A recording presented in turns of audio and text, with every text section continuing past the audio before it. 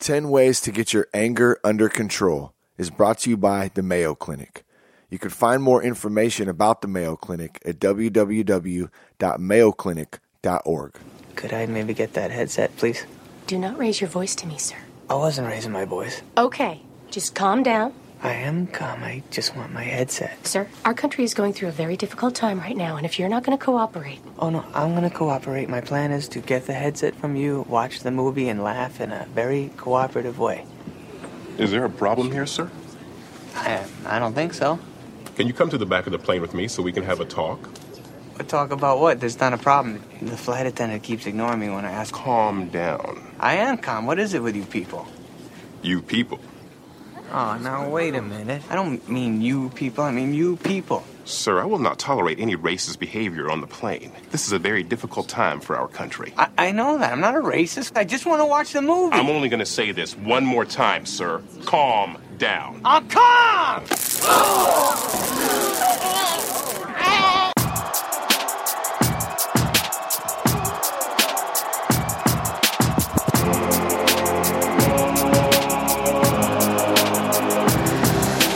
This is Shane Raver, and you're listening to That Sober Guy podcast on Recovery Radio. Living one day at a time for a sober, healthy, happy life. For more information, visit www.thatsoberguy.com. And now, let's start the show. This episode of the podcast is brought to you by That Sober Guy Meetings. Go to thatsoberguy.com, click on the live meetings tab, and register for the next online recovery support group meeting on Sundays, 9 a.m.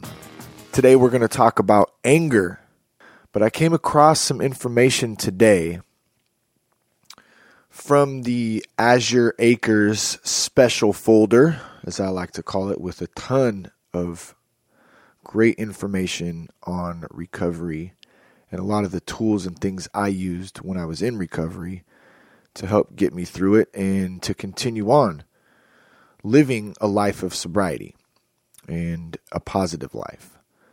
And so this is one of them that I came across, and it says, do you find yourself fuming when someone cuts you off in traffic? Does your blood pressure go through the roof when your child won't cooperate? Yes, gosh, that's been a big issue that myself and my wife have been dealing with lately. Our 5-year-old, she's a great little girl, but she's at that stage where she just tests, and you tell her something and she won't do it all the time. Sometimes she does. Depends what mood you catch her in, I guess. Just like anybody. So that's definitely something that I'm working on doing better at, is acting on or not acting on my emotions and acting on the logic of things. So anyways, it says anger is normal and an even healthy condition, but learning how to deal with it in a positive way is important. Uncontrolled anger can make you and other people feel lousy. If your outbursts, rages, and frustrations are negatively affecting relationships with family, friends, coworkers, or even complete strangers, it's time to learn some anger management skills. Anger management techniques are a proven way to help change the way you express your anger. 10 tips to help get your anger under control. Number 1, take a time out. Although it may seem cliche, counting to 10 before reacting can really diffuse your temper. Number 2, get some space. Take a break from the person you're angry with until your frustrations subside a bit. My wife and I have practiced this one. We've gotten better at it. Definitely not perfect at it. It's hard to do. It does work. You know, you're in that moment. You're very emotional. You're saying things that you don't mean. And you're getting defensive at what the other person's saying. And deep down, you know they don't mean it, but it still might hurt your feelings. It might piss you off.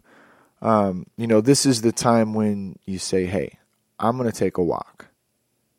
Okay, and back to number 1 about the counting to 10, that is a really good tool too. Even though, like it says, it is cliche a bit. But the thing is that it allows you to stop and think with the front part of your brain instead of thinking on the emotional part on that subconscious, I guess, part of your brain that's just reacting instead of thinking and then logically acting on the current situation, what your response is going to be, or what is the best solution to the problem that you're going through. Take a time out, definitely good, and then get some space. Go on a walk. Do something to give yourself a little break so you can think and really assess the situation before you just react on it and get yourself in trouble. So 3, once you're calm, express your anger. It's healthy to express your frustration in a non-confrontational way. Stewing about it can make the situation worse. And I would definitely agree with that. It's healthy to say, look, this certain thing really, really pisses me off. It really makes me upset. And here's why. Let me tell you why. Instead of blowing up, and explode. I mean, that's the environment that I grew up in. And I'm sure a lot of us out there have had that experience, maybe growing up or maybe even in their own home. And I have to say too, that I have done that before as well. It's embarrassing to say it, but it's the truth. I've blown up many times. I'm sure all of us at one point or another have blown up. And it always goes back to, well, at least for me, it always goes back to, man, this is just like when I grew up. And so that helps to kind of keep me in check and say, damn it, I can't do that. And I need to really think about this. But once we calm down from that initial emotional reaction, then it's okay to tell your partner or your friend or your business associate, whoever you're dealing with, look, this is what pisses me off and this is why. And then you can have an adult conversation, communicate with each other feelings. That's how you work things out, and that's how you get through things, and that's how we grow. So 4, get some exercise. Damn, that's huge. That's huge. I'm a bit of a psycho on this lately. Up at 4 a.m., getting my exercise, my weightlifting, my healthy eating habits. These types of things can really provide an outlet for your emotions. And especially if you're having a bad day, you're going through something and you feel like you're about to just blow your top, go for a walk, go for a run, go for a swim, lift some weights, go play some basketball, shoot some hoops or something. And speaking of going for a swim, man, we took the kids to the pool last night, and swimming is hard, man. Swimming is like, that takes muscles that just, if you're not on point doing them on the daily. I was swimming a little bit last night and I could just feel it like in my back and in your shoulders, and there's different muscles in there that you're not going to get, just by lifting weights or just jogging or whatever. That's some crazy shit. So if you're feeling like you're just going to explode, get some exercise, walk, run, weights, swim, shoot some hoop, whatever. 5, think carefully before you say anything. Otherwise, you're likely to say something you regret. How many of us have done this? You say something and then you feel terrible about it. And now, especially for us guys out there, if it's wives, now you got to apologize for like 10 years. Because she's going to remember that shit, 7, 8, 9, 10 years down the road. She's going to remember that it happened on a Tuesday at 4:37 in the afternoon. You were standing in the kitchen, you were pouring a glass of water, and you told me this. Because she's going to remember that shit. They got photographic memories. So, and I say that in kind of lightheartedly, but seriously, be careful.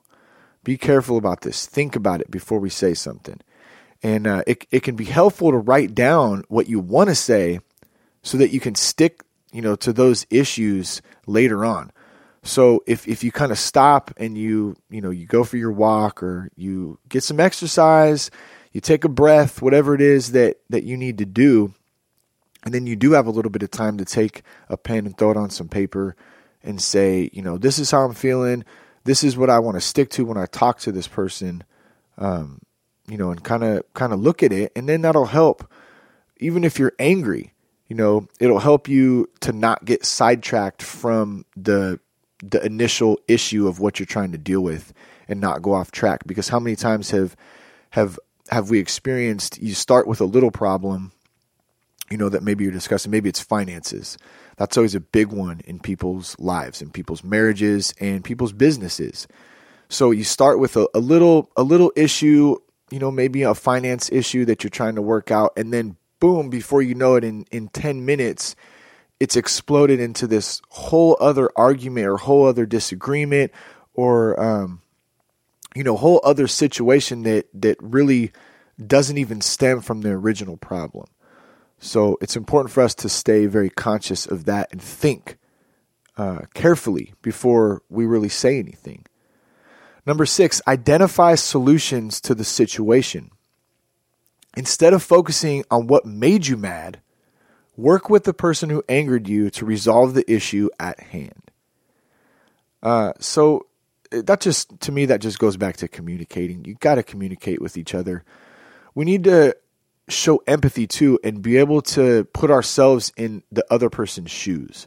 That's always a good one that helps too.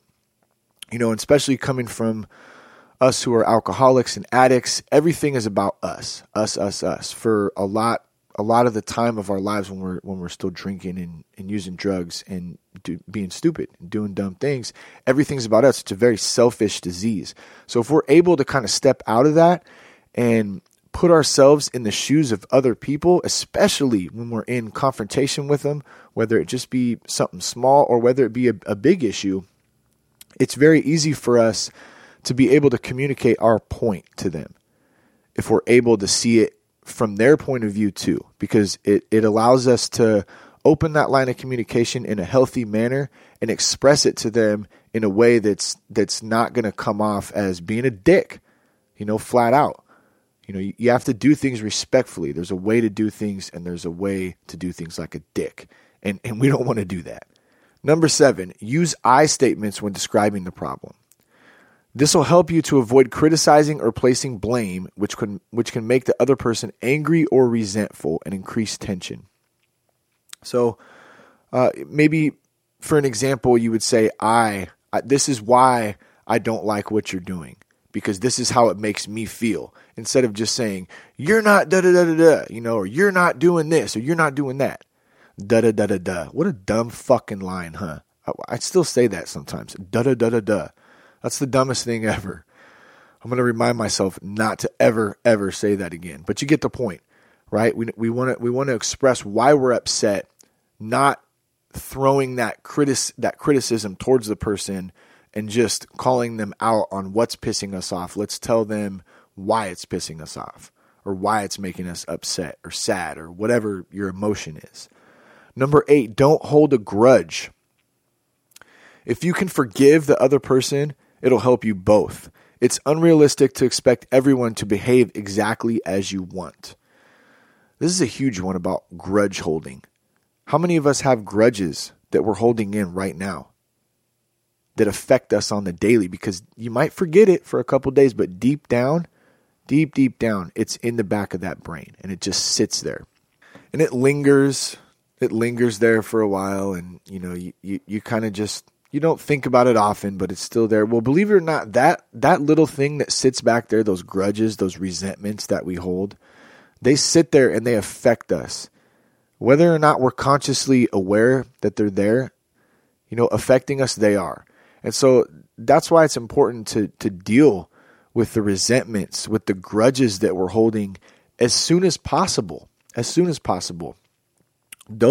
those things out and off of our chest, whether you need to apologize to somebody or somebody needs to apologize to you, you're not always going to get that apology from that person. Or you're not always going to get the way that you see it, the way that you want them to react.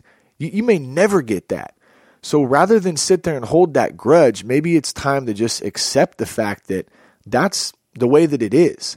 And you know what?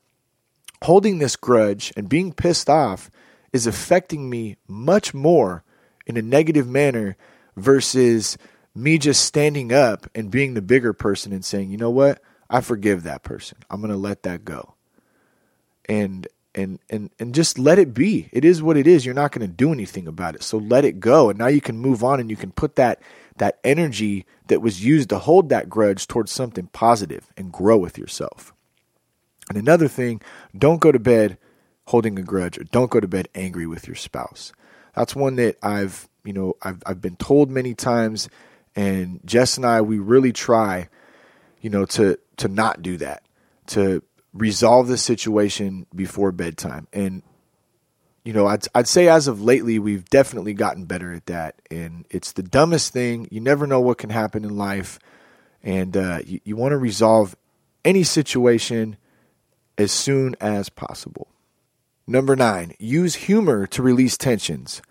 Lightening up a situation can help diffuse tension. Don't be sarcastic, as it can hurt feelings and make things even worse, or piss somebody off and get you punched in the face. Try to lighten up a little bit. Seth told me this. Hey, Ben. He said, hey, bub, is it really that serious? I don't remember what I was bitching about one day or complaining about. He just said, is it really that serious? I kind of thought about it, and it's like, no, not really. We really tend to dwell on things sometimes. And in certain instances, it's really not that big of a deal. So if you can kind of learn to laugh at a situation, if it really isn't that big of a deal, and kind of make light of it, it's definitely going to help release some of that tension and not make somebody so angry. And the last one, number 10, practice relaxation skills. Learning skills to relax and de-stress can also help control your temper when it may flare up. Practice deep breathing exercises. Visualize a relaxing scene or repeat a calming word or phrase to yourself, such as take it easy. One that I use is the Serenity Prayer. I practice that often. And in fact, I just in an email I wrote out, I had mentioned the Serenity Prayer in it. And I said it usually goes like this. God, grant me the serenity to not punch this motherfucker right in his face. But for real, sometimes you feel like that. And if that's what it takes for you to not punch somebody right in their face because you're pissed off, you got to stop and sit back and say, God, grant me the serenity to accept the things I cannot change, the courage to change the things I can, and the wisdom to know the difference. Take a breath for a minute. That's what a gentleman does. That's what a man does. That's what a woman does. That's what a good human being does. We sit back and we critically think. Other proven ways to ease anger include listening to music, writing in a journal, meditating, exercising, yoga. There's all types of different activities that you can do to relax your mind. It's a very important thing. Thanks for listening. Go to thatsoberguy.com and check out the live meetings at the live meetings tab. Please leave us a rating or review on iTunes, as it helps rank the podcast and helps more people find us. Have a great day. You never know when it's going to be your last. Peace, love, respect. Keep your blood clean. This has been another episode of That Sober Guy Podcast on Recovery Radio with Shane Raymer. For more information, visit www.thatsoberguy.com, or you can email Shane at sobriety@thatsoberguy.com. Thanks again for listening, and enjoy a sober, healthy, happy life.